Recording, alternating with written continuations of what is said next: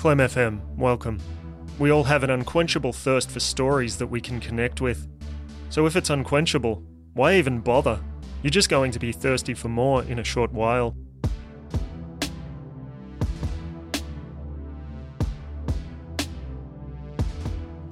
This episode is titled I Object to the Objectification of People Being Used as Human Shields.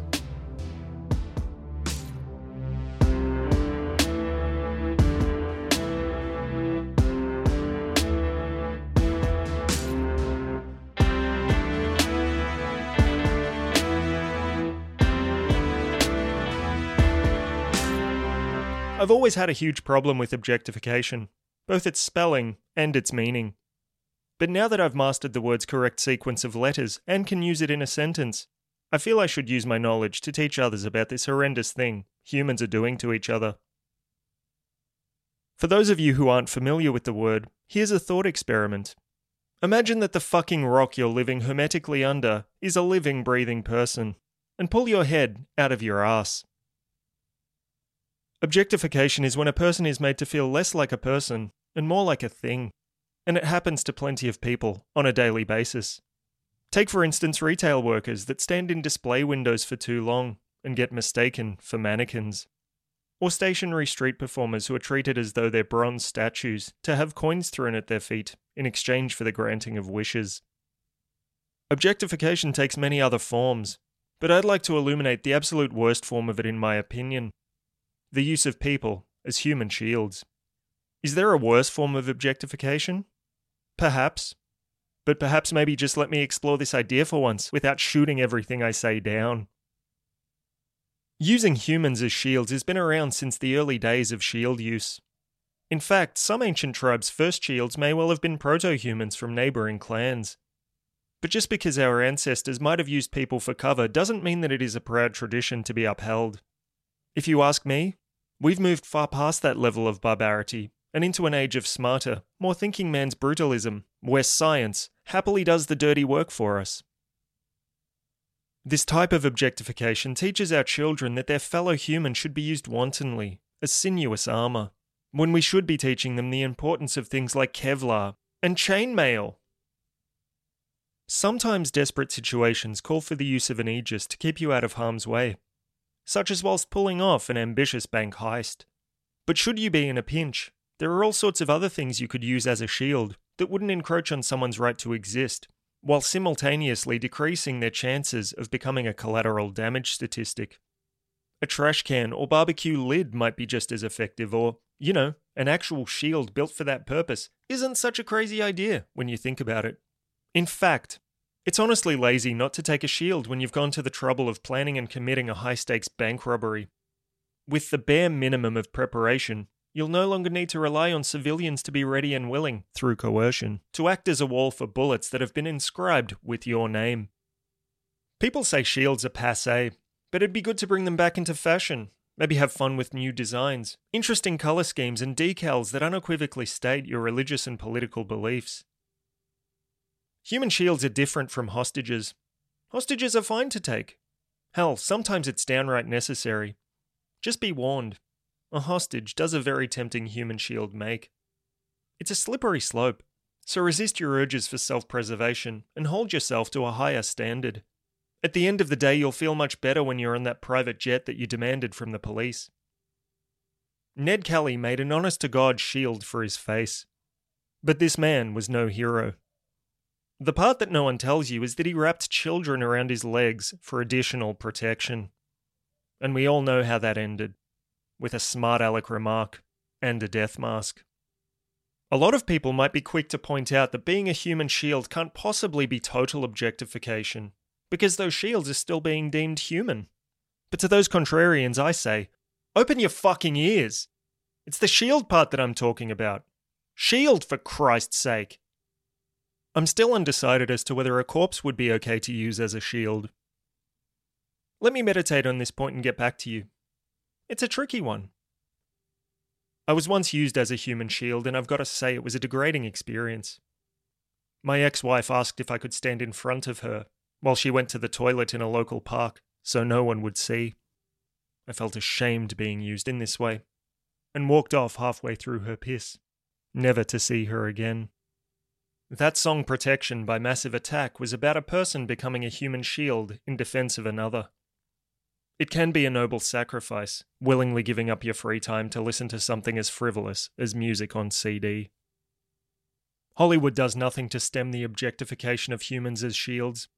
At the end of many action films, there is a moment where the bad guy stands behind an innocent person with a gun to their temple, so that Schwarzenegger, Van Damme or Dudikoff can't shoot them in their stupid head. One way to curb this kind of objectification is for Hollywood to invest more money in medieval action films, where shields wouldn't be out of place. I think it could really make a difference to the zeitgeist. Shields are an ingenious tool, I'm not denying that. A defensive weapon for bolstering protection rather than inflicting harm. The exception being Captain America, who throws his mighty shield like it's a jaw-shattering, spine-cracking frisbee. Can you imagine throwing a human shield like that? Their body cartwheeling through the air and only coming to mangled rest when it hits the bank robber, knocking the big sack with the dollar sign out of his hands and into the arms of a poor old woman, whose eyes light up at all that money, and a cha-ching sound is heard.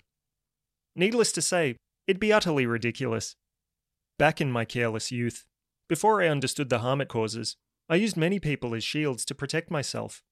In games of splatterball at school, I'd cower behind my teammates and direct them into the oncoming blows, until I had no one left to act as a buffer for coarse rubber balls, being thrown with surprising accuracy at my face and privates. And when I was in a petrol station that was being held up, I hid behind a lady who was getting a pie out of the pie warmer, and asked her to pass me down a couple of sausage rolls that I pocketed while everyone's attention was being diverted by that cowardly thief. But I've since realised the damage these situations can inflict, and have been much more hesitant to play contact sports and visit businesses where cash is kept on the premises. As with everything, there is a small group of people who actually like being used as human shields. This is done in a fetishy way, and if that's what they want, I say let them be shields. Their perversion is harming no one, but assuredly themselves. Now I know that even if we do outlaw using people as human shields, there will still be some who continue to do it. But if you've got your heart set on using another individual in this way, please, I'm begging you, give them a bulletproof vest first. It'll make them an even more effective shield. Bullets won't pass through their flesh as easily, whilst also providing them with a little protection from enemy fire for once. Even if you are using someone else's body to deflect and absorb the blow from any incoming projectiles and explosive charges, it never hurts to be considerate. Shields should definitely be human-shaped, I'm not disputing that whatsoever. Those round shields look like they were invented for round people. Humans aren't round, they're human-shaped, or sometimes slightly rounder. But shields should really be made of materials denser than human flesh and bone. We're like tomatoes. We're soft, bruise easy, and probably cook up pretty good. Having had time to consider, I think a corpse would be fine to use as a shield, provided it died of natural causes and has no family members to object to its repurposing. I mean, it is technically an object, but still outwardly human. Yeah, go ahead and use it, I say. Should be fine. Sometimes the worst culprits of objectification are the least obvious. Young parents, for example. How often do you see a young man or woman with a baby strapped to their chest, conspicuously keeping all of their vital organs covered? Child Protection Services refuse to acknowledge this human rights abuse, and has asked me to stop calling them. Instead of using humans as shields, could we potentially use animals? I mean, at least until a more viable alternative has been found. Plus, it might be funny to see a guy with cats taped all over him. If I was forced to use a person as a shield, I'd make sure that they were used sparingly and only if absolutely necessary. I would not be putting those shields in harm's way if I could help it. You have my word on that. I'd like to leave you with a final thought experiment. The next time you're using a human as a shield, think about if that shield was your mother, and at least consider loosening the chokehold you're restraining her in.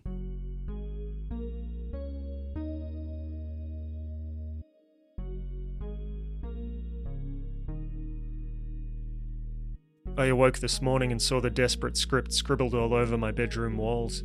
It was legible, but unrecognisable.